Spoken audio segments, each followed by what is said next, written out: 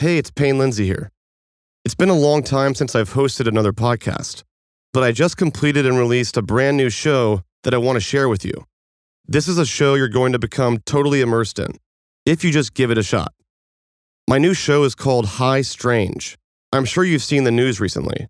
Just last month, the military shot down 3 unidentified flying objects. It seems like everywhere you turn these days, there's a new story about balloons, UFOs, UAPs, and if you're even just a little bit curious like me, then you've probably thought, what is really going on here? In my new show, High Strange, I attempt to answer that very question. What is really up with these UFOs? High Strange is a new 8-part series hosted by me that explores in depth the UFO phenomenon without putting on the tinfoil hat. You can go listen to the full episode 1 right now. Just search High Strange in your podcast app. If you enjoy the show, please follow High Strange and leave a rating and review. And please enjoy this clip of my new show called High Strange. Hey, what's up, man? Hey, nice to meet you. How you doing? Hey, I'm good. Do you mind if I toss this mic on you?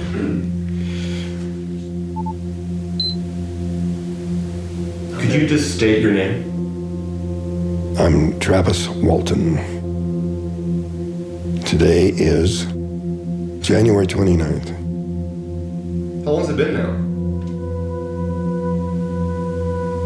45 years. 45 years and 3 months. But some things don't change, you know. What you mean? Some things about it haven't gotten any easier at all. I wish that this had never happened. It's not been a good thing for my life, for my family. In some ways, they don't even see the real me, you know.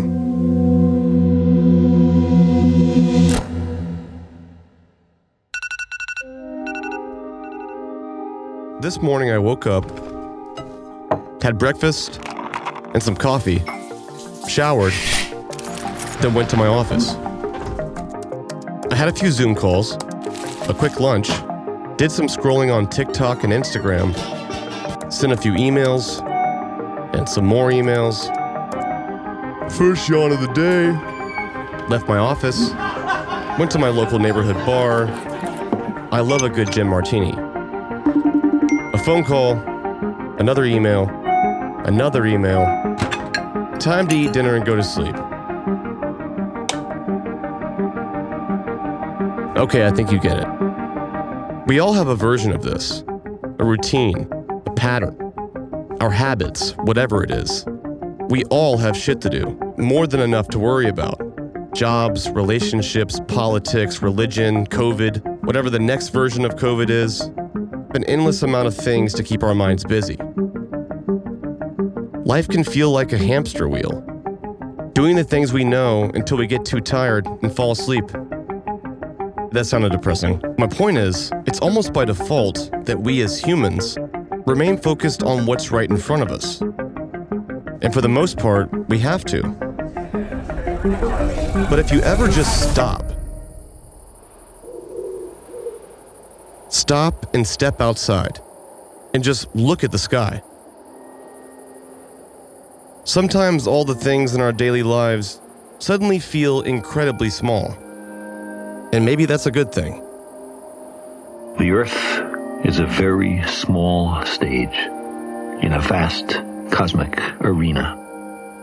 Our planet is a lonely speck in the great enveloping cosmic dark, the pale blue dot.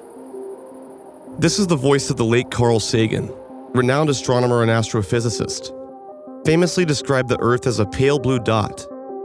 He put our tiny existence into perspective, artfully explaining not only our responsibility to each other, but also to our planet. Consider again that dot. That's here. That's home. That's us. Everyone you love, everyone you know, everyone you ever heard of. Like it or not, for the moment, the Earth is where we make our stand.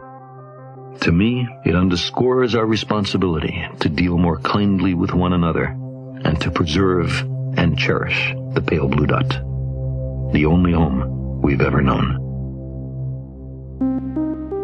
My name is Payne Lindsey, and for the last 5 years or so, I've spent my career making true crime podcasts and investigating cold cases. Ever since I was a kid, gazing up at the stars was something I loved to do, wondering what else could be out there, or if there was anything at all. Well, scientifically speaking, the likelihood of intelligent life existing somewhere else in the universe, at this point, is almost certain. Space is literally so big that it makes our numeric system look stupid trying to explain it. Example, we live in the Milky Way, Venus, Earth, Mars, you know the rest. There are over 100 billion more planets in the same galaxy. And beyond the Milky Way, it's believed that there are likely 10 trillion more galaxies. So, doing the math, that brings us to a whopping 1 septillion number of planets in the universe. That's a 1 with 24 zeros after it. What are the odds we're just so damn lucky? 1 in septillion, I guess. But even if science supports the idea of extraterrestrial life, we here on Earth have an incredibly hard time grappling with it. Hoaxes, pseudoscience, attention-seeking people, it's all clearly muddied the waters. And I get it. Little green men are fun. They look cool in a t-shirt or a mug from a gift shop. But what's the real deal here?